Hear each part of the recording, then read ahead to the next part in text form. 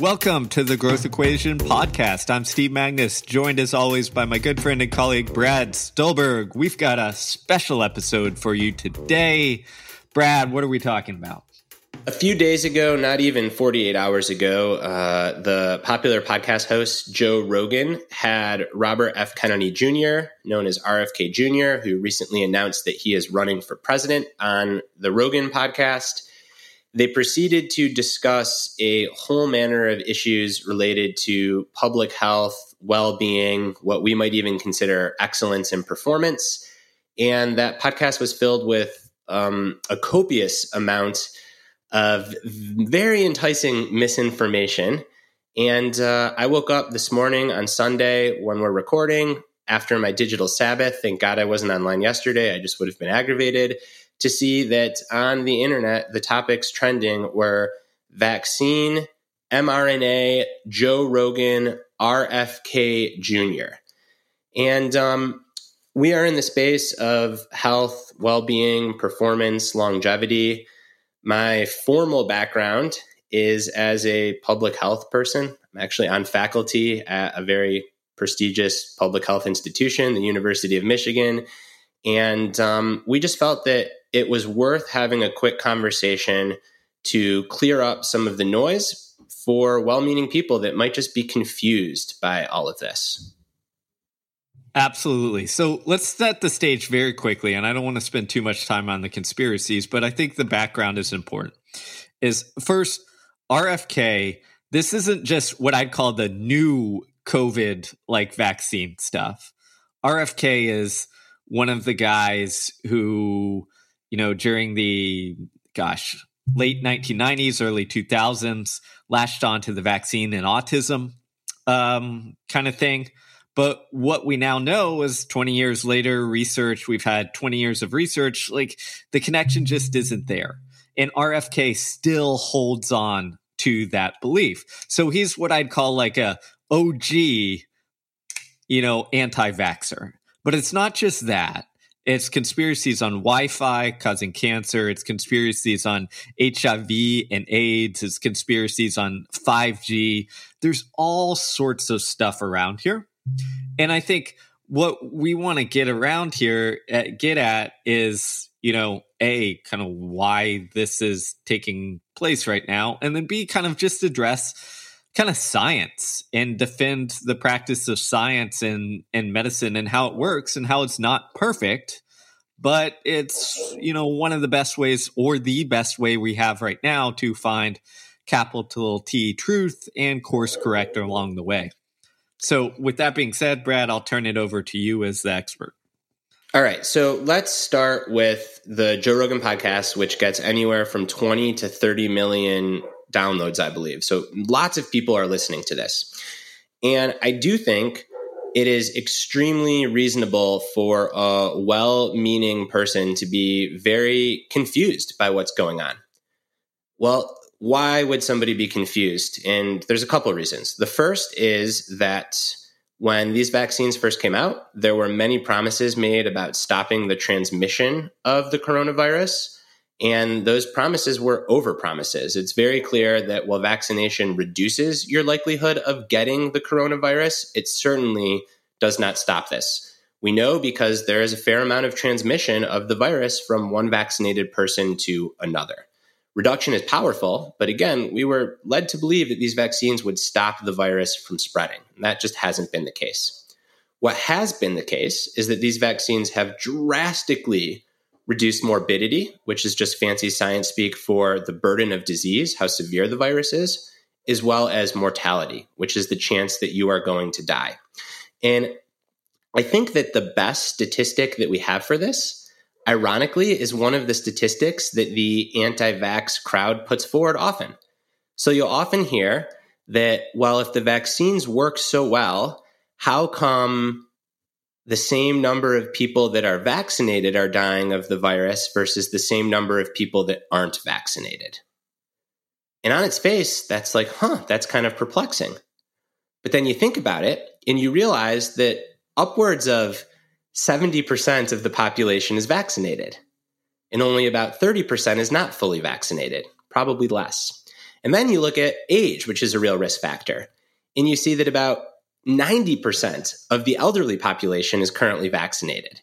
So the fact that the same number of people are dying that were vaccinated versus aren't is a great endorsement for the vaccine, because if you've got 250 million people that are vaccinated and only 30 million that aren't, well, guess what? Like, the per capita death rate is a whole lot lower in vaccinated people. And we see this over and over and over again in the data. Now, I said well-meaning people can be confused, because what does Joe Rogan and what does RFK Jr. say? Well, how can we trust Big Pharma? Look at the opioid crisis. Very much still unfolding, not even in our rearview mirror yet. The opioid crisis was really perpetuated at the hands of Big Pharma. And they say, well, how can you have profit-driven companies telling us to take this vaccine that's going to make them a ton of money? And I'm very sympathetic to the argument. So much so that my own personal philosophy is that the majority, if not all, of drug development should be done by the National Institutes of Health and the Food and Drug Administration, by the government. So you follow that logic and you tell someone like Joe Rogan or RFK, hey, I agree, for-profit companies shouldn't be doing drug development. The government should. Well, what would they say? The government? Are you kidding me? Big government. So where does this lead? It leads to trying to get quote unquote natural immunity boost through supplements that are created in somebody's garage in Murray, Utah, where there is absolutely no regulation. So the system that we have, it is very imperfect, but it is the best that we have, and it is self-correcting. And just because the pharmaceutical industry led us to pretty significant failure in the opioid crisis does not discount all of the incredible wins of the pharmaceutical industry, and even beyond this, the science industrial complex. Vaccination for MMR and for the coronavirus, because the data is irrefutable, it works. Public health, sanitation, and sewage. Listeners, have you ever gotten surgery? Have you ever had strep throat and not died from it because you took antibiotics? Reduction in cholesterol, statins, fluoride for your teeth. All these things were developed at the hands of so-called Big Pharma. So it is very easy to sow doubt. But if the solution to that small amount of doubt is take the profit motive out of pharmaceutical companies, then you end up with the government doing everything, which these people are even more against. So that is the contradiction and the hypocrisy. And I'll say one more thing about the government doing everything, because I think this is like a really interesting argument that thoughtful people can have. And then Steve, you could bring us back on topic. So the number one reason that people think that we should have pharmaceutical companies is because they believe that competition driven by a profit motive is really good for innovation. And that is a very valid argument, right? That's kind of the argument that capitalism rests on. The counterpoint, and the view that I've become more sympathetic to over time, is that most scientists get into science because they love discovery and they love science. And within the scientific community, more so than wanting to become filthy rich, scientists want status. They want to win a Nobel Prize. They want to be recognized by their colleagues. So if I had my druthers, I think that the outcomes would be better if instead of having whatever it is, 6, 7 huge profit-driven companies competing against each other, holding their own secrets, we just had one national body of research and drug development. So instead of 7 companies working on their own 7 Alzheimer's drugs with their own secrets, all that information was shared. Now, this is a very interesting debate, and there are many reasons to take both sides of it, so I digress a little. But my point is to simply say that we can't trust profit-driven pharma companies without then endorsing full-fledged government-run drug development, while at the same time on your show advertising all these batshit crazy supplements that are truly, me and Steve could make a supplement. We could put some sugar and urine in a pill and call it the performance enhancing growth equation pill, and we could sell it at CVS within a few months. So how can you possibly be for that, but think that the government and big pharma are in cahoots? Like, it is such a dysfunctional worldview. And it's not surprising that RFK Jr. is spouting this, because RFK Jr. got into the presidential race because Steve Bannon said he'd be a great chaos agent. Now, I wouldn't be talking about this and I wouldn't be giving this any steam if 25 to 35 million people aren't listening to the Joe Rogan podcast. So it's a real clusterfuck that we find ourselves in. Excuse my French. So thanks for outlining that, Brad. And I want to highlight something on that big pharma is, one of the reasons we know that, yes, big pharma, as you pointed out, has screwed up and isn't perfect. And, the incentives don't always align. But one of the reasons we know this is kind of just a boogeyman in this case to create a other is because if you look at in the RFK Jr., Joe Rogan, what they've also done is they've challenged Peter Hotez to a debate with RFK Jr. And you look at Hotez, what did he do during COVID besides kind of spread, information from his expertise? He helped develop a no patent, low cost vaccine to spread, to essentially poorer countries. He is the exact opposite of big pharma because he's not trying to make a profit. He's not saying, hey, here's the patent, let's sell it to big pharma so we can make a ton of money. He did the opposite of that.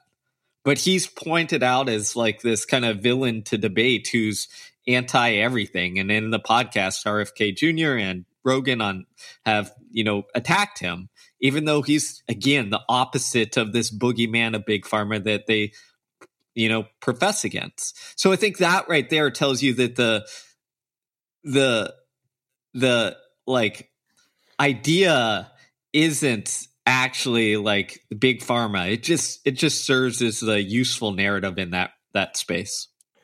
So now on the topic of vaccines, a couple of other things that you would have to believe if you thought that these vaccines were harming people. The first is you would have to believe that there is an international conspiracy across the entire scientific community on all 7 continents and their local drug developers that are all in cahoots perpetuating this. You'd have to believe that every regulatory body is also in cahoots. And you would have to believe that all the data that we have on COVID, as well as all the firsthand accounts of the people that are in emergency departments and intensive care units treating COVID, are made up and false to get you. Versus some people that are interested in building a platform and chasing fame and attention, coming up with their own conspiracies for those very reasons. So generally, if it looks like a horse and smells like a horse and moves like a horse and isn't striped, it's probably not a zebra. It's probably just a horse. And I think that's where we are. The Hotez thing is interesting. And for listeners that don't know who Peter Hotez is, he is a vaccine researcher and scientist that also lives in Texas.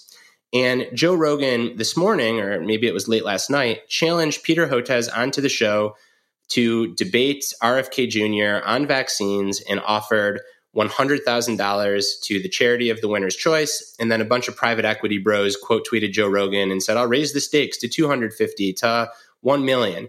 And I'm curious where you stand on this, Steve, because it's a tricky one. Like if a Holocaust denier invited me on to debate them about whether or not the Holocaust happened, I would say that is insane. It's why I have absolutely zero respect on the record saying this for Lex Friedman, because he had Kanye West on to debate the Holocaust. However, I don't think that having a conversation about vaccines is as outrageous as debating the Holocaust. I think particularly on the heels of the opioid crisis, there are a lot of people, Steve, that don't get paid to do what we do, which is read and think about science all day, that are rightfully very confused. So it's a tough one to me. Like, should Hotez go on? If I were asked, should I go on to have a debate? I don't know the answer. On the one hand, I think no, it's just feeding oxygen to batshit crazy people. On the other hand, I think that like maybe there are some minds that could be changed because, again, I want to come back to this. I'm very judgmental against the purveyors of this bullshit because I think they're doing it as a grift to make money and get status. However, I think very well-meaning people that don't think about this all day could be very rightfully confused as to why are we trusting pharmaceutical companies with these vaccines? So I think this is a good question to ask and ponder, and I don't think there's a good answer, but I'd frame it in a couple different ways. First off, you mentioned the current COVID vaccines, but as I mentioned at the beginning, RFK Jr. and in this podcast is talking not just about the newer ones, which admittedly we have less years of research on. He's talking about ones that we have literal decades of research and testing of the exact conspiracies that RFK Jr., surmises. And we have, again, it's bunk, right? There's reams of data. So what that tells me is this takes it to another level. Because that tells me that RFK Jr. is professing the same ideas since the year 2000. And despite 20 plus years of research, hasn't changed his views. Yeah, I think that's a really important good point. So what you're saying is like, he's not only saying come debate the Holocaust, he's also saying like Mussolini was good and Genghis Khan should win a Nobel Peace Prize. Right. Like there's a difference. Like I have a little more sympathy to someone who says, I don't think the MMR vaccine caused autism because of the data in there, but I don't quite trust the COVID vaccines. Like I think that's a more, maybe not scientifically valid approach right now, but it's a more willing debate. I think in good faith, I'm going to use the words. You can, in good faith, have that opinion. Exactly. And I think that's where we look at this debate is with RFK Jr. and Hotez, and especially as Rogan as the moderator. If you look at some of the things he's tweeted, it's been kind of crazy. That tells me that you're walking into a debate that isn't in good faith. And generally when you do that, what happens is you have someone with RFK Jr. who doesn't subscribe to the same reality that you do, who doesn't subscribe to the same levels of evidence that you do. So you're not debating, facts and evidence. You're having one person who's saying, here's the research, here's what the science says, and another person who just can completely make up whatever they want and, say it with authority and overwhelm you, do the Gish Gallop, overwhelm you with arguments. And you have as the moderator, not someone who's stepping in and fact checking and bringing it back, but someone who is, in Joe Rogan in the last couple of years, has gone down the conspiracy rabbit hole further and further, who has a bias towards what RFK Jr. is saying. So I think that a debate on COVID vaccines between, two informed scientists, maybe with slightly different views, would be wonderful. But I think if you take someone who is a known conspiracy, again, not just vaccines, HIV and AIDS, Wi-Fi causing cancer, 5G conspiracy, Bill Gates putting microchips in us, even though Elon Musk wants to put microchips in us, like that's the level of kind of delusion that he is at. If you go in with that, you're legitimizing them. I think, if you want to have this debate, it's got to be I think it should be with someone else, but B, if you're having it with RFK Jr., you need a moderator with some intelligence and authority to be able to keep it on track and fact check as you're going along. One more thing, and I'll turn it back over to you, Brad, as I think more important, if Joe Rogan actually cared about the accuracy of this, he would take the 3 hours that RFK Jr. spewed on his podcast, and he would invite, legitimate scientists who are independent thinkers with good backgrounds that people trust. And he would say, hey, let's break down every claim he said and tell me what the accuracy is. And that would be finding the truth. And then you could come back and have RFK Jr. try and defend that if you'd like. But he's not going to do that because the debate in this sense is no different than, I don't know if you remember this from, probably 10 years ago. It was when you'd often have, evangelical fundamentalists debate like Bill Nye on evolution and stuff like that. And it's like, yeah, maybe it's a little entertaining, but you're not going to change the minds of some evangelical fundamentalists. So the debate kind of, all it does is give them a platform versus like find some sort of consensus or evidence or reality. All right. So there's good stuff here. And I agree with you. And I don't think that Hotez should come on and debate for that reason. At least not on the terms that like Joe Rogan is the moderator, to your point. I think something else that's so insidious about Joe Rogan in particular is he creates the illusion of serious fact checking during the show. So when RFK Jr. made the claim that Wi-Fi disrupts mitochondria, which is just a buzzword. RFK Jr. has no idea what mitochondria does or means. At least I don't think so. Joe Rogan calls in his producer to do the real-time fact check, and they pull up an article that seems extremely sciencey with footnotes and studies show this and that and the blood-brain barrier, radiation, and all this is, all these various, very complex sounding claims. And then he's like, whoa, I didn't know, classic Joe Rogan. Whoa, Wi-Fi. We should get rid of Wi-Fi. Somebody on the internet looked a little bit deeper and, used Google to type in some of those exact claims to see where this quote unquote scientific paper came from. And it came from an organization that is an offshoot of RFK Jr.'s Save the Children from Vaccines Fund. So you're literally citing the research of a conspiracy think tank to fact check a conspiracy, which is just not how it works. But the way that Rogan does it, it makes it seem so serious and it makes it seem so real, where a well-meaning person that doesn't spend all day thinking about this could easily fall for the trap. So I wanted to call that out. Finally, I think the last thing that's worth discussing is the precarious place that this puts science as an enterprise in. And to me, this is probably the most important part of this conversation. Science is self-correcting over the long haul. It gets things wrong in the short term, but over the long term, it works because it is constantly asking how might we be wrong, trying to invalidate what we think is true for something better.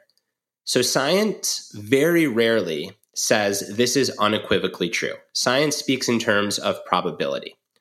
The challenge is when science speaks in terms of probability, it opens up the floodgates for grifters. So if someone were to say, we have 96% certainty that the mRNA vaccines have made an enormous difference in stopping the severity and the spread, because they do stop spread, just not all the way, of this pandemic, and we're 4% uncertain.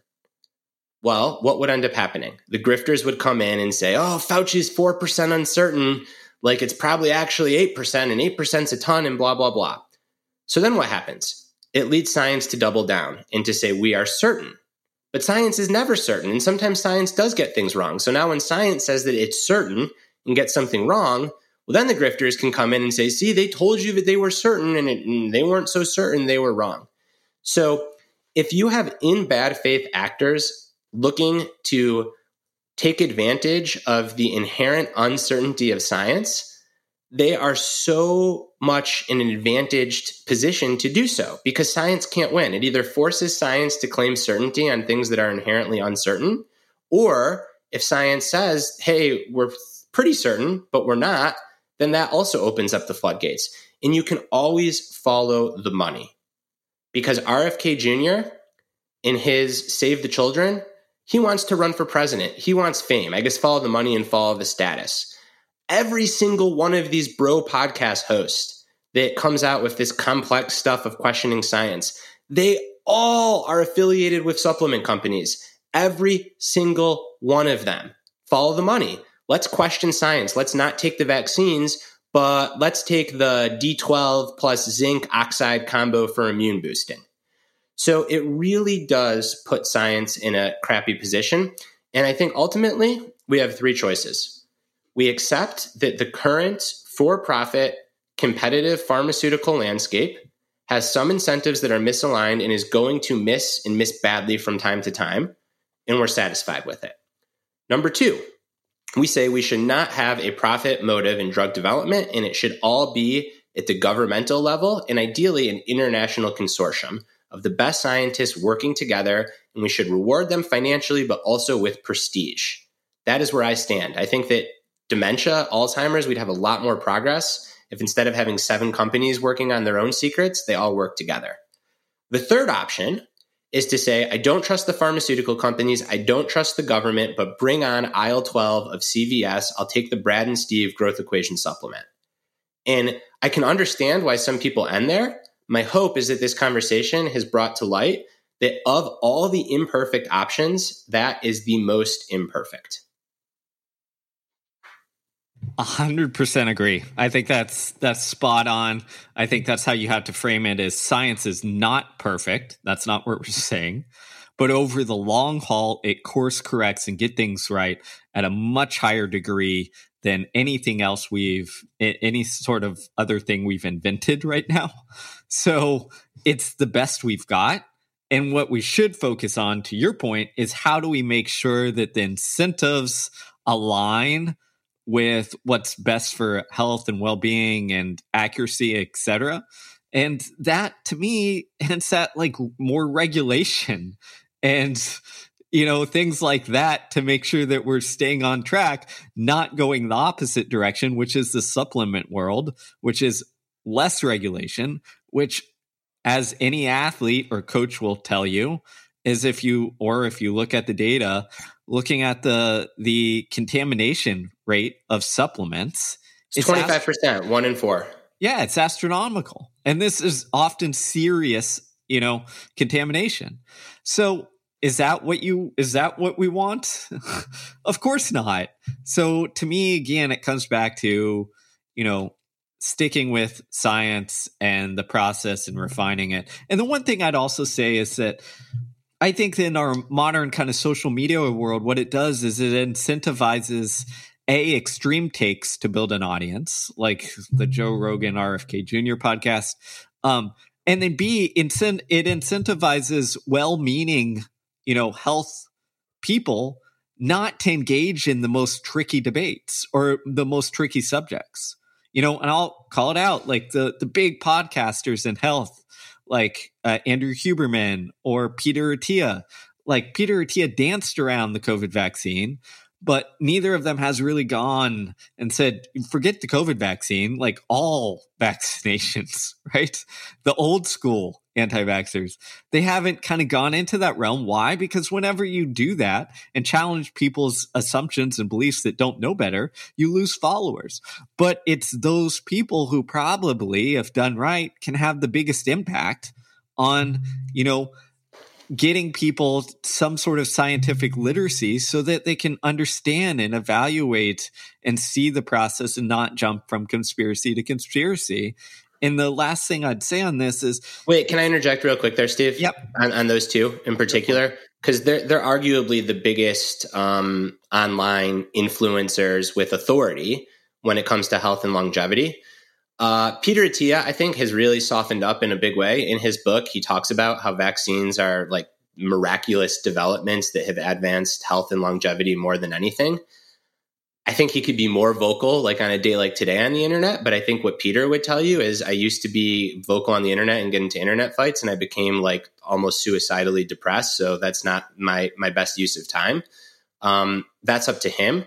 I think Andrew Huberman, on the other hand, does spend a ton of time on the internet, is happy to be on the internet. And I think that where he falls short is he will often say, like, here's the data, it's still uncertain, which it is to some degree, because again, science is always uncertain. But where he could go further, and I wish he would, is to say that, yes, it's uncertain, but it's a lot more certain than the whole supplement thing. But that's very hard, I think, for podcasters to do because oftentimes they're in partnership, developing, or sponsored by all these supplements. And we're not totally against supplements here either. Go back a few episodes. We had Greg Lopez from Examine.com to talk about like the best supplements and certifications for supplements. So it's not all supplements by any means, but I think that then where someone like that I think could do more is to say that here's what is certain. If you're not vaccinated against COVID, you have a significantly higher chance of getting very sick, dying, and or developing long COVID based on the current available data. Number two, though we might be uncertain about science for things like MMR, or not for MMR, we're not uncertain at all. Like whatever, let's say that there's like a 0.1% that you could argue in good faith. I can't do this because I think we're certain, but let's say that there's 0.1% or 1/100% you could argue that even MMR vaccines like are causing harm. Okay, well, what's the so what? What else are you going to do? Get measles, mumps, and rubella? Well, that's going to freaking kill you or paralyze you or debilitate you for life.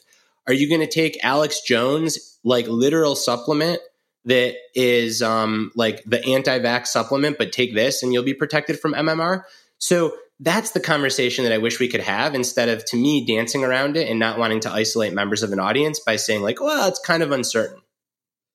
Absolutely. And that's what I was trying to get at, is especially, again, when I bring it back, is like things like MMR, other vaccines around that, is that's where I think a lot of the damage can occur, because we have higher degree of certainty.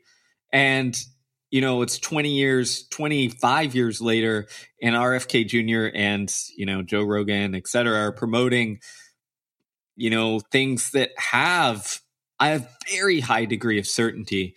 And the downfall of that, and we have data on this as well, is what happened is you saw significant increases in things like measles that like caused a lot of harm and deaths, all because like somebody got it completely wrong and fabricated things and then spread that fabrication. And I think that's where we're at right now, is when we keep spreading things like that. It's not just innocent, oh, I'm just asking questions.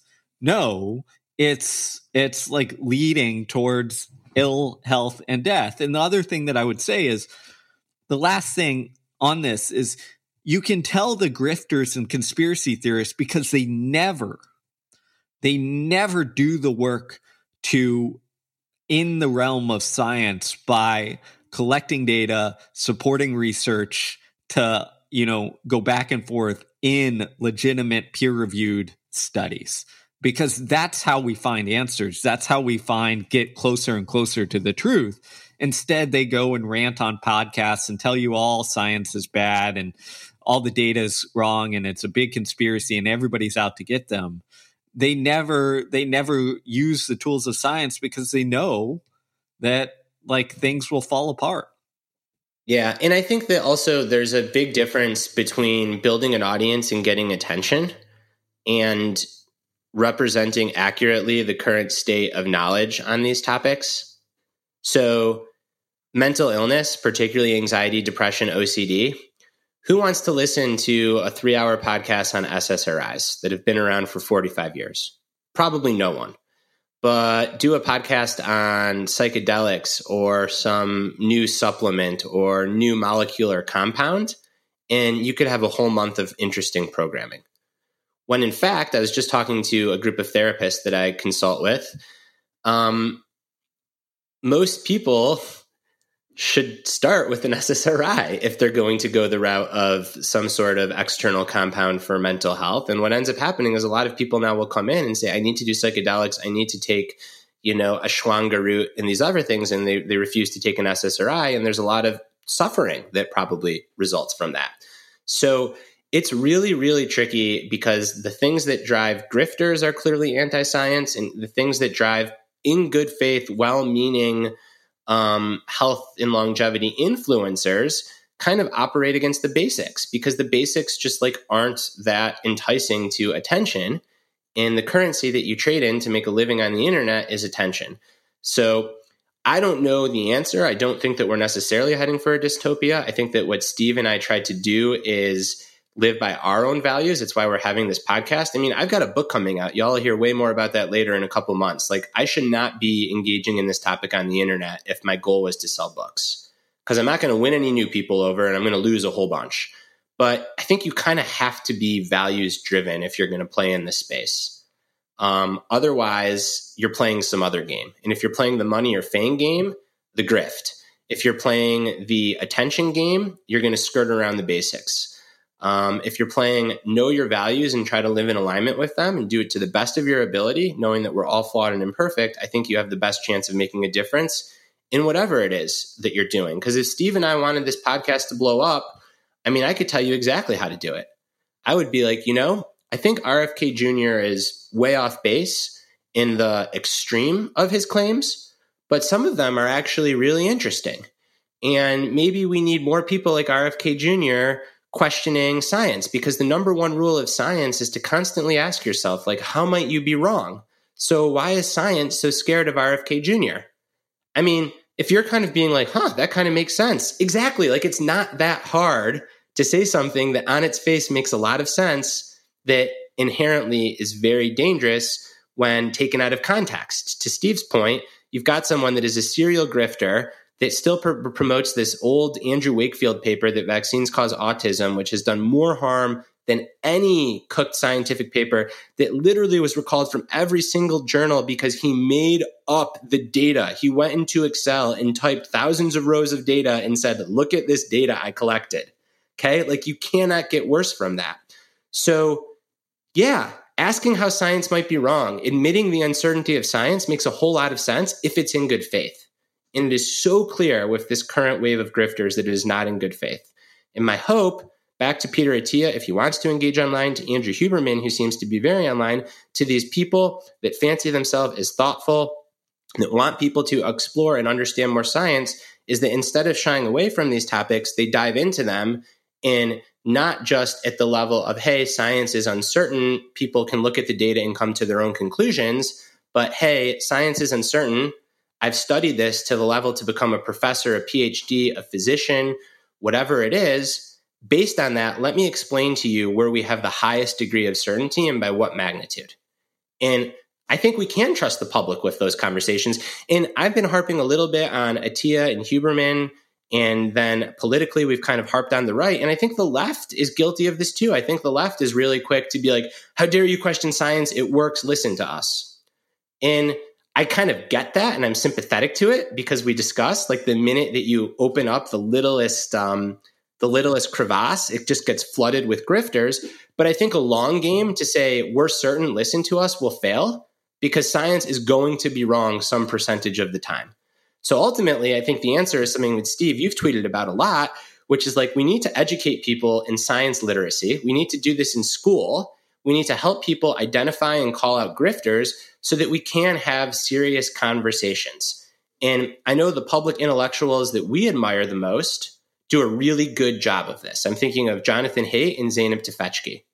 So like, Zeynep Tufekci can say that the whole early don't wear masks because if you touch the mask and then you touch your face, you'll get COVID. Zeynep's point from the get-go was like, well, if the COVID's on your mask, then you didn't inhale it. So clearly the masks are working. That's nonsense. She was able to do that in a very thoughtful way and fight the system on that. But she didn't become a serial contrarian because she realized that science missed there, but otherwise, in regards to the pandemic, got a lot right. We've said, at least I've said, I don't want to put words in your mouth, that I think that it's impossible to know because we don't have data on what would have happened. But I think that we closed schools too aggressively for too long. And I was wrong about that. Again, impossible to know because we don't know how the pandemic would have spread without school closures. I think initial school closures, while we figured this stuff out, made a lot of sense. But I think now you look at the mental health burden, you look at loneliness, all of these carry-on effects. Like, I think that was a mistake of the public health community, or at least it might have been a mistake. That doesn't mean that I'm going to say that these people are acting in bad faith, fire Fauci, all this stuff. I'm going to say, no, it's a really hard freaking situation. Let's learn from it and adapt moving forward. And that's where I wish more people could wind up.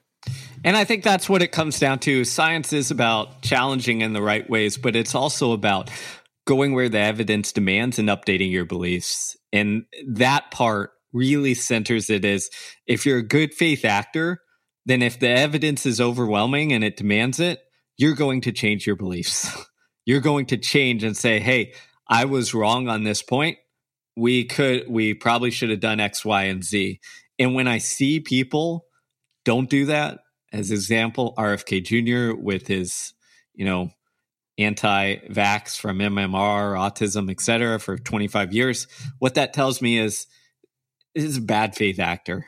So isn't after actual finding something to help with, or help understand the rise of autism or whatever else you. It's about, this grifting proliferation of BS to get them attention, et cetera. And I think that's the key. So all I would add on this is, if you're going to take anything away from this, is, are the people you're listening to, are they willing to adjust their beliefs as the evidence shifts? If they aren't, you probably shouldn't be listening to them. They're probably grifting. All right. So in the spirit of doing this, because I was writing some down to put our own skin in the game, and you can maybe think of some while I talk, let's go through some of the big areas where we were wrong. we were publicly wrong and we've publicly adjusted our beliefs. So I can go first because I've got a couple of recent ones. So I mentioned school closings. I think that based on the evidence that I was reading, I thought that school closings were a good idea for a longer duration than now I think they needed to be closed during the pandemic. So that's something I think I was wrong on. Something else, and our boy Peter Attia we're going to bring up. I disagree with Peter Attia, and I think he's wrong on a lot of his medicine 3.0 primary prevention. Something I now think that he's right on is the importance of getting one's cholesterol as low as tolerably possible. So I would have said that's an overreach, that's focusing on one mechanism. I've updated my belief there. I think more people should probably be on statins. Now, I'm not a physician. I'm just a book writer that knows some stuff about public health, so don't take this as medical advice. And then the third area that I wouldn't say I'm wrong on, but I think my beliefs have matured is in terms of medication for various behavioral and mental health issues. And I think that lots of people are overtreated and lots of people are undertreated and few people are treated appropriately. So let's take a lightning bolt issue, which is ADHD. I've now come to believe, and maybe I always believe this, and I've just become more mature about how I can communicate it. No, I think old me would have been like, kids just need to play more. ADHD is a ploy of pharmaceutical companies and psychiatrists to hammer everything looks like a nail. Now what I would say is that, yes, kids need to play more. Yes, ADHD is overdiagnosed. Yes, there's no way that rates of ADHD changed so quickly. Like there's no genetic mutation that can explain that over 20 to 30 years. All of that I still think is true. And I think that there is some proportion of the population, probably 3 to 5%, you could argue, of kids that do benefit tremendously from ADHD medication, and no amount of recess or quote unquote better parenting or anything is going to help those kids. So those are two issues where I've definitely changed my mind. One where I've changed my mind a little, and I think hopefully now I communicate more maturely about it.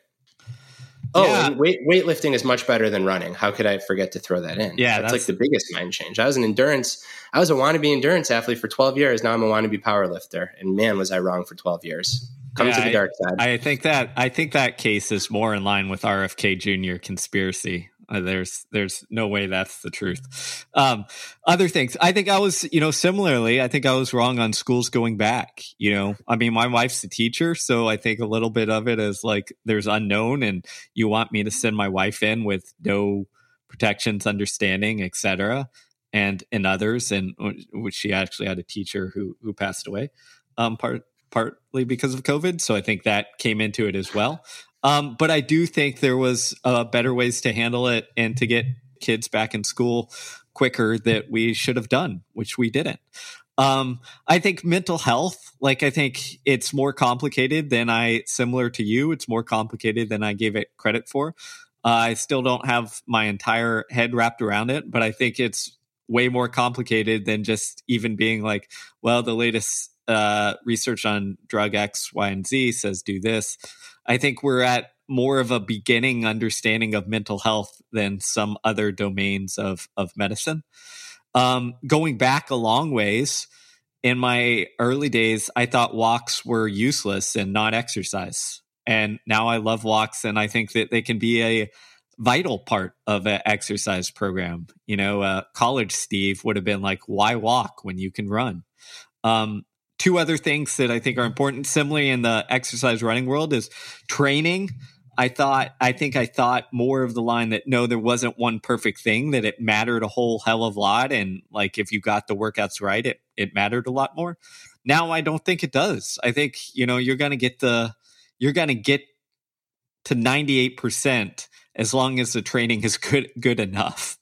And then the last thing that I don't know if I changed my mind completely, but I have a different look on, is the Caster Semenya DSD athletes, where while that was going on in Semenya, I was very much of the mind of, this is really unfair.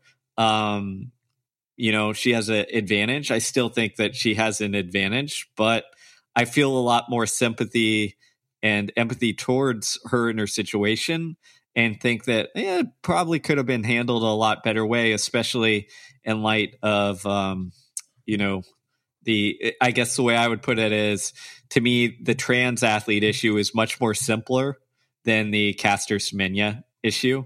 And I don't think we treat it as such. Yeah, I was going to say that's like the third rail, because is we've kind of publicly gone back and forth on, me and you at least, Steve, on the internet, is I think that the trans issue is actually still pretty complex, but in comparison to the DSD issue, it is so simple. And I think that, like, talk about the extreme edge case, it's the DSD. And for those that don't know, DSD is disorders of sexual differentiation, meaning that you might have external organs that present as one sex, but internal organs and hormones that manifest as the other sex. And that is extremely, extremely thorny when it comes to elite sport. So anyways, thank you for listening to this podcast. We hope that we did a couple things. As Steve said, we hope that we outlined some of the craziness and confusion. We hope that we gave you some communication tools that you can take back to your own community. And we hope that we helped you have an open mind regardless of where you sit. Clearly, if you're someone that's sympathetic to RFK Jr.'s point of view, hopefully we addressed some of the reasons why you ought not to be. On the other hand, and this is probably where many more of our listeners lie, if you're someone that says, like, the establishment and experts in science is always right, hopefully we also helped you consider that, if we're going to be honest, science and the establishment isn't always right, but no one is always right. And what we really need is better ways to communicate the complexity of these issues to the lay people, so we don't end up with, you can't trust pharma, you can't trust the government, but I'm going to take 9 of the supplements in aisle 9 of Walgreens. So with that, we'll catch you for our regular programming this coming Wednesday. We'll be back with part 2 of our conversation with Yael Schumbrun on relationships. And until then, please share this podcast. We think it's one of the more important ones. It's a little raw. It's unedited because we wanted to get it up ASAP. But yeah, we think it's meaningful. So hopefully we're able to add something to the conversation that is more signal than noise. So with that, we'll catch you Wednesday, and thanks for tuning in.